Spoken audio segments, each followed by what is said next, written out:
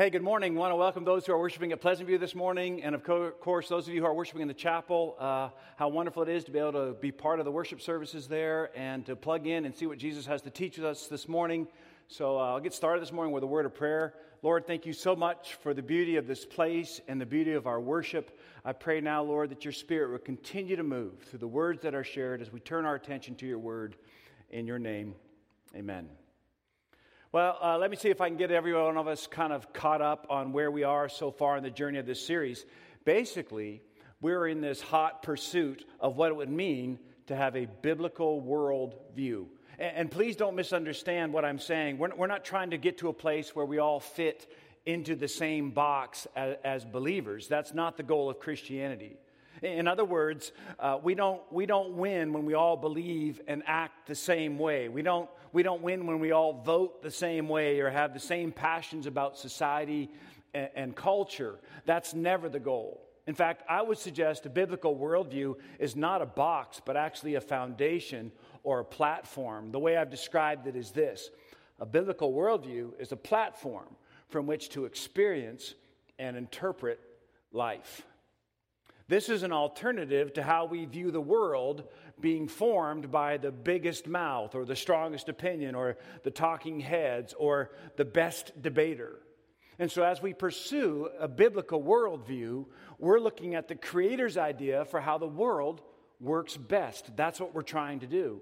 And the Bible is actually full of instruction about the value of life, about handling disagreements, about forgiveness, about dealing with anger, about caring for the environment or caring for people that are less fortunate, about how to handle wealth. All kinds of things are taught in Scripture, providing the platform for what would be a biblical worldview.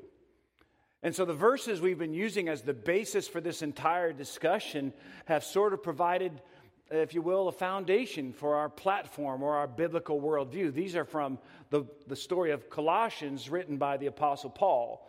And this is how these verses go. For by God all things were created, things in heaven and on earth, visible and invisible, thrones or powers or rulers or authorities. All those things, Paul says, were created by God and for God. And a good many of us sort of got excited about these verses because the biblical worldview, because what it means is someone actually knows what's going on around here. There's actually a plan. It's not a roll of the dice or betting on the third pony in the race. It's not all chance and hope that we get through this world or this life unscathed. In fact, let me show you why this verse really matters. And in these words that we're actually told this: God has authority here because God created what is here. And what this means is someone's in charge. There's a plan. There is a way the world works best. And it will be discovered in Scripture. God made it so He knows how to run it.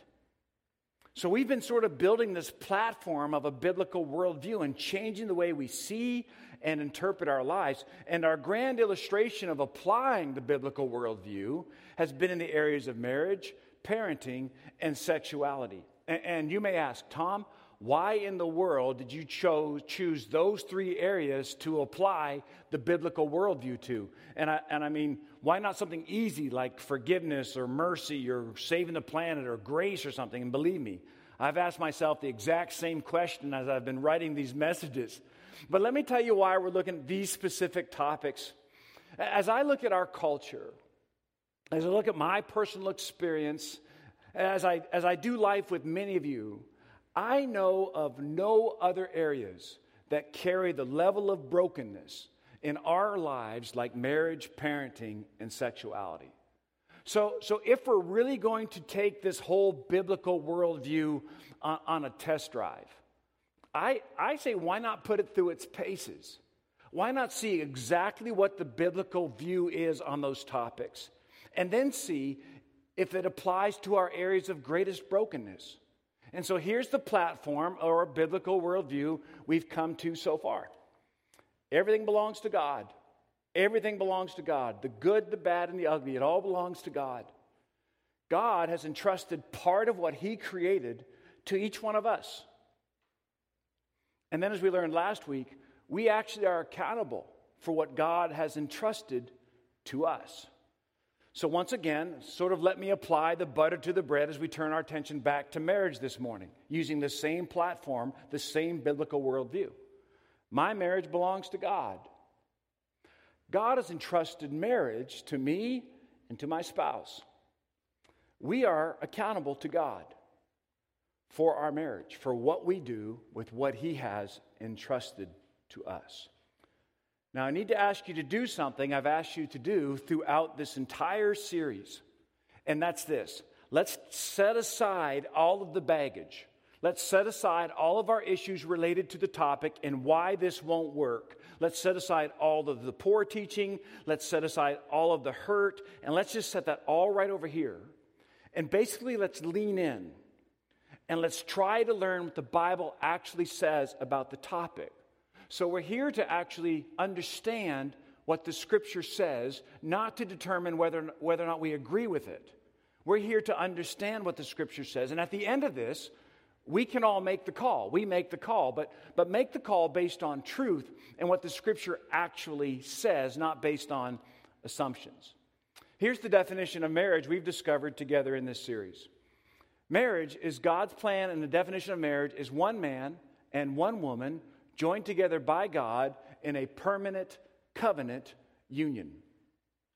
I find it interesting that God isn't neutral on the topic of marriage. In fact, in context, God is surprisingly clear on how marriage works best.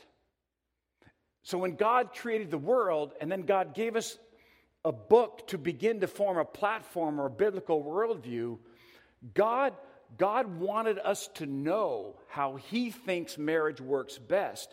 And isn't it true that we all sort of want to know about what God says a marriage looks like, how God says a marriage works best? Young or old, single or married, first marriage or third marriage, all of us desire to do marriage well, and nobody wants to hurt somebody with marriage. So this morning, I want to go to a scripture that has the potential to be very divisive, because we're going to hear two scriptural teachings that can sort of raise the hair on our necks. Here's what we're going to hear.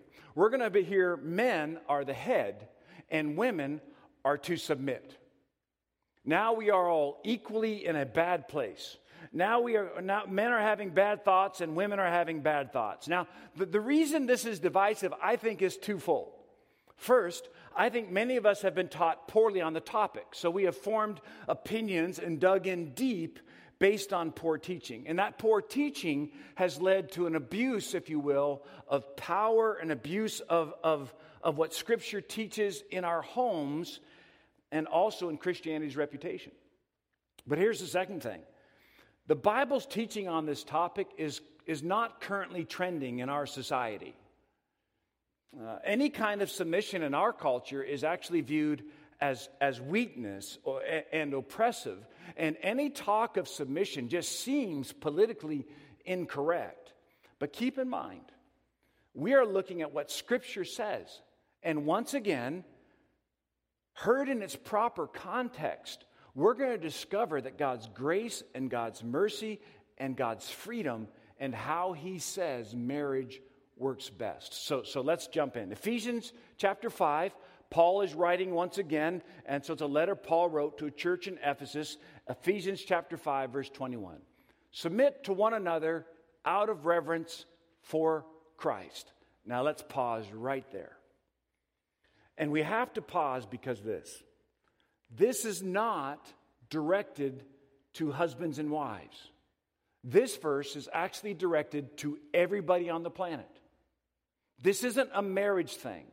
This is a life thing. This is a society thing. This is how human beings do life best. Submit to one another out of reverence for Jesus Christ. In fact, this is key, I think, to understanding everything Paul writes in the verses that follow. If you miss this, you miss the biblical worldview. This was written to everybody. This is the key. This is what people with a biblical worldview do for each other. So before we move on, let's get an agreed upon definition for this word. So when Paul is speaking about how we all interact and how we relate, he says submit. And here's the agreed upon definition. Submission is voluntarily yielding in love. So when I'm speaking about submission, or when Paul is speaking about submission, we're talking about voluntarily yielding in love. Now, doesn't that sound like a good thing? Wouldn't it be great to live in a world where this was one of the highest values of the world? Where you see the opposite of this in our culture? Anytime traffic goes from 2 lane to 1 lane, you see the opposite of this in our culture. That there isn't a great deal of voluntarily submitting when traffic is trying to merge. It's significant to note that we are actually to submit to each other out of reverence for Christ. And that word reverence over there it's actually the word phobia. We get for phobia or fear. And what it means is fearful awe or fearful wonder.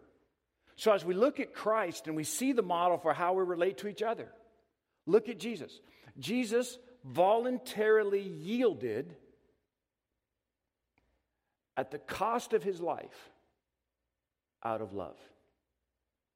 That is the stunning truth of the morning. As we do life to one another, as we do life with one another, to voluntarily yield out of love. And Paul is saying this is how Christians are to do life. He then takes this powerful concept, this powerful idea, and he actually applies it to 3 different areas. One we talked about last week, but marriage, parenting, and the slave-master relationship. We're going to look at the marriage application. Verse 22. Wives, submit, voluntarily yield out of love to your husbands as to the Lord. Question. Who has the power in this act? Who is Paul talking to? Who is he urging to make this decision? Well, it's the wives. It's the wife. It's her choice. It's her will. And she is yielding to her husband as she does to Jesus himself. Don't miss this. Her submission is actually her service, not to the husband. The husband is almost irrelevant in this discussion. Her submission is actually her service to the Lord. Doesn't that just sort of stick in your craw? Doesn't that just sort of make you want to stand up and walk out? I mean, stay with me because what's being described here is actually very beautiful. But we have to keep on reading to get the full understanding. Verse 23. For the husband is the head of the wife, as Christ is the head of the church, his body, of which he is the Savior. Now, husbands or husbands-to-be, sit up and take notice. This is not conditional. The word if is not in this verse. The biblical view is as husbands, we are the head of the marriage. It's part of our identity according to the biblical worldview. And we can kick and we can scream all we want. But really the question is not whether or not the husband is the head. That's for someone else to debate. But according to the biblical worldview, the husband is the head. So the only question is what kind of head we will be in our marriages. God is clear on how husbands are to approach this covenant relationship. Men, you are the head. And because our Heavenly Father knows us so well, we're actually given direction on what it means to be the head of a household. It means this: I do for my marriage what Jesus does for the church. So to be the head of the household isn't a power trip. To be the head of the household isn't the freedom to be waited on hand and foot. It's actually just the opposite. Because the scripture not only calls men to be the head of the church, but then it tells us what that looks like, and it's this: I do for my marriage what Jesus does for the church. And Jesus gave all of himself for the world, even to the point of greatest sacrifice. Friends, that is biblical headship. Please, please, please don't misunderstand me. If you have to tell your wife you are the head, she will be tempted to call you a different body part. That's not what this is about. This is not an excuse to power up over anybody. This isn't even something we need our spouse to acknowledge. This just is, according to how God created the world. It's our role as husbands. We are the heads. We're not bullies. We're not powering up. We're the heads. And by that we mean, I do for my marriage what Jesus does for the church. Jesus didn't force or bully himself on anybody as the head of the church. He doesn't disrespect our free wills, and the same is true in the marriage covenant. You don't force anybody to do anything. There is no place for bullying or power moves in marriage. That is not God's idea. That is flowing from a place of insecurity, a place of fear, and a place of death. In my life, being the head of my marriage is something Lisa and I rarely, if ever, talk about. But God and I talk about it frequently because God put me in that position. If I ever said to Lisa, you have to submit, I am the head, she'll probably box me in my head. Lisa and I have never made a decision with me acting alone because of some misunderstanding about what it means to be the head of my home. That's not how this works. So wives voluntarily yield out of love, and husbands accept your responsibilities as the head. And then, for further clarification, Paul brings these two roles together in the next verse.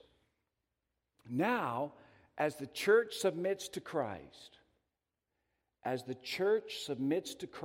so also wives should submit to their husbands in everything. Husbands, love your wives just as, the same way, in a similar fashion, just like Jesus loved the church, and Paul makes it very clear, gave himself, sacrificed himself up for her. Now look at these words again. Do you notice that the wives are to voluntarily yield out of love, and the husbands are to agape love? Husbands, agape love your wives. The love of the will, the love of choice. Wives voluntarily submit out of love. Husbands choose to be loving. The call to love, friends, is for both partners of the covenant. It's not just one versus the other. And both partners decide that for themselves. It isn't forced on anybody. Wives submit because they choose to voluntarily love. Husbands are the head who choose to love. And both of those choices are related to the individual's relationship to the Father. Through the cross, Jesus protected and provided for all of humanity. Because that's what we're supposed to do. We're supposed to love each other as Christ loved the church. Jesus protected us from the consequence of our sin, and he provided a way out through salvation. Husbands, we are protectors, but not as you might think it to be. The Bible doesn't teach that men are all designed to be John Wayne. I have seen your marriages. For some of you, if you get in a fight with your wife, you are going to lose. That's just the reality. If you hear a noise in the middle of the night, you should make your wife get up and go see what that noise is. This isn't about protecting through physical strength. This is actually about protecting through surrender, protecting through sacrifice, protecting through love, through serving those we love. That's how Jesus protects the church. This is about going out of your way to make sure she knows she is loved. This isn't a love that will fight for her. This is a love that will hold her. This isn't a love that never shows weakness. This is a love that is vulnerable. This isn't a love that wins. This is actually a love that surrenders. This isn't a love that is wealthy. This is a love that sacrifices. So here's my question to all you ladies this morning. Is there any woman who would not be into that kind of love? Any woman on the planet who would not be into a love like that? See, being a leader and a servant in your home is not a contradiction. It's loving like Christ loves the church. Servanthood does not invalidate leadership. It actually demonstrates leadership. Servant leadership is not dependent on how people respond to our leadership. And when two people decide to love, to voluntarily yield out of love, when that decision is made, well, then we never give up on marriage. Let me take you through the Ephesians 5 passage again. Husbands, love your wives, just as Christ loved the church and gave himself up for her to make her holy, cleansing her by the washing with water through the word, and to present her to himself as a radiant church without stain or wrinkle or any blemish, but holy and blameless. Watch this. In the same way as what we just read, husbands ought to love their wives as their own bodies. He who loves his wife loves himself. After all, no one ever hated his own body, but he feeds and cares for it, just as Christ does the church, for we are members of his body. Isn't that an incredible picture? Just kind of a note on these two words. The word feeds, it's actually about nourishing. Get this, the word cares, some of the translations read the word cherish. To cherish literally means to keep warm. Who wouldn't want to be loved like that? Well, apparently, marriage is where that kind of love is put on display. Marriage is where we show that kind of love. And then to close out this whole section about what it means to mutually submit to each other out of love and reverence for Christ, to close out this whole section just on the marriage section, Paul gives us one verse of application. However, each one of you also must love his wife as he loves himself, and the wife must respect her husband. You can do your own research on this, but I find it to be true most of the time. Men desire most respect, and women desire most security. Maybe desire is not the right word. Maybe need would be a better word. Secular and sacred writers alike agree on some version of the distinct needs of men and women. Well, this distinction actually comes from Scripture. The distinction is actually because this is how the world works best according to God. We men are devastated when we feel disrespected by a spouse. If you ever see a couple where the woman repeatedly puts the man down in a public setting, he is actually being devastated. I think the head, as God defines it, and all that it means, I think that head needs respect. The woman, she needs to be loved with a special kind of love, a securing kind of love. The verse is referring to God-like love, where the decision is made by the husband to cherish, to esteem, to serve, and value the wife, and the wife knows it. The wife knows it because she's heard it, she's sensed it, and she's experienced it from the husband. If Lisa knows my love for her is strong, she feels secure. If Lisa knows I love her deeply because I have told her I love her deeply, she feels secure. And if I know Lisa respects me as a husband, a father, and a man of God, I feel secure. I've shared before, one of the things that Lisa shares with me so often that I think communicates this is she'll say, Tom, you're a good man. And that makes me feel respected. And guess what? That was God's plan all along. Now this morning, in the chapel and at Pleasant View, our marriages are everywhere. I mean, we all have we're at different points in the journey. Some marriages are strong and some are abusive, some are distrusting or disrespecting, some are healthy. So where do we go? Where do we go from here? Who initiates this conversation? Who talks at lunch about what we don't like or what we like about this biblical worldview? Who says I'm sorry? Who goes first? Well, men, you know the answer to that. According to the biblical authority, the biblical model, we go first. We lead. We awkwardly try to move the ball down the field in our marriage. We are the head, and most likely, the woman already has some ideas that will help us have a better marriage, but they're waiting on the men to lead. And I can hear the pushback. You don't know my husband. You don't know my wife. You don't know what they did. You don't know what she did. I got trust issues. My mom was this. My dad left. Whatever. And you're correct. I don't know your situation. But I do know myself and suspect the same might be true of you.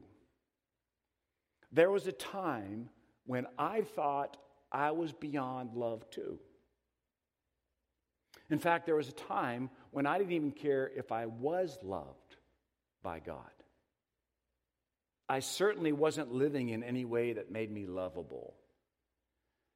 And yet God found me and loved me even when I did not love Him. So this morning, here we are. There are two deals on the table. God's deal is pretty specific and clear. And that deal, the question is what it's going to look like in our home. And can we do this in a God-glorifying, mutually edifying way? The other deal on the table that I see throughout culture and so many in society, to be honest, so many in the walls of the church is, why don't we just take a stab at it on our own? And it may work for a season. But will it really be what is best? And I wonder, I can hear, Tom, is this even important? Why are we even having the discussion? We'll just do what works in our home, you do what works in your home, and let's just move on to something else. Why does this matter? I don't get to do as many weddings as I used to do back when the church was a little smaller. But one of the things I always include when I do get an opportunity to perform a wedding is a writing I discovered years and years and years ago by Lewis Smedes. And I just want to close by sharing with you this writing and why this whole marriage discussion is important. Words of Lewis Smedes. Yes, somewhere people still make and keep promises. They choose not to quit when the going gets rough because they promised once to see it through. They stick to lost causes. They hold on to a love grown cold. They stay with people who have become pains in the neck. They still dare to make promises and care enough to keep the promises that they make. I want to say to you that if you have a ship you will not desert, if you have people you will not forsake, if you have causes you will not abandon, then you're like God. What a marvelous thing a promise is. When a person makes a promise, she reaches out into an unpredictable future and makes one thing predictable. She will be there. Even when being there costs her more than she wants to pay.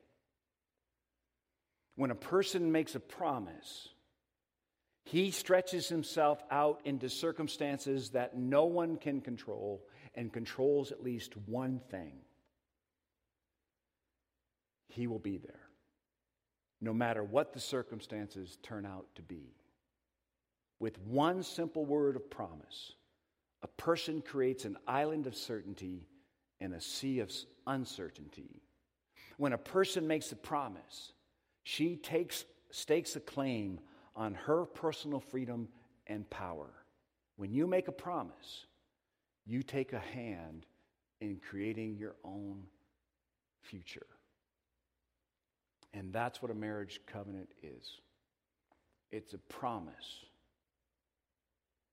In the midst of uncertainty, here's one thing that is certain. And who doesn't want a marriage like that?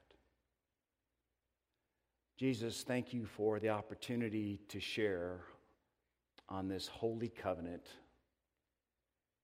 Thank you, Father, for the opportunity to look at your scripture and to try to understand and see what it teaches. And Lord, I do pray for all who are listening, all who are watching. I pray that you would use these words as sort of an inventory in our marriages. I pray you would help husbands to rise up and to be the head in a biblical understanding. I pray you'd allow women and wives to rise up and to voluntarily yield themselves out of love in order that we can love each other just as you love the church, as you loved us. Holy Spirit, cover the conversation. Let us hold on to the things we need to hold on to. Let go of the things that we need to let go of in order that you might be heard and our marriages might become more and more into your likeness. For it's in your name we pray.